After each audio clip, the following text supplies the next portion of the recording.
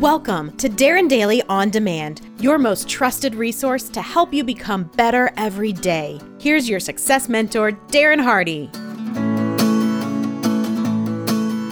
Neglect. It's like a pebble in your shoe.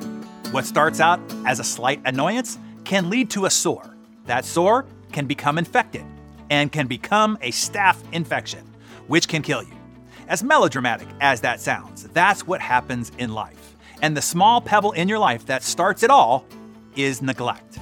One small neglect left unaddressed can lead to the death of your marriage, the failure of your business, the destruction of your health, the decay of intimacy with your family. And add to that, and neglect in one area of your life leads to neglect in other areas. As Jim Rohn taught, neglect starts as an infection, and if you don't take care of it, it becomes a disease. One neglect leads to another. Neglect to do wise things with your money, you'll probably neglect to do wise things with your time. Neglect to do wise things with your time, you'll probably neglect to do wise things with your business. One leads to another, leads to another. Pretty soon, neglect has you by the throat, emptying your purse, emptying your heart, emptying all of the chances for equities, power, and all the good things in life. Do not neglect.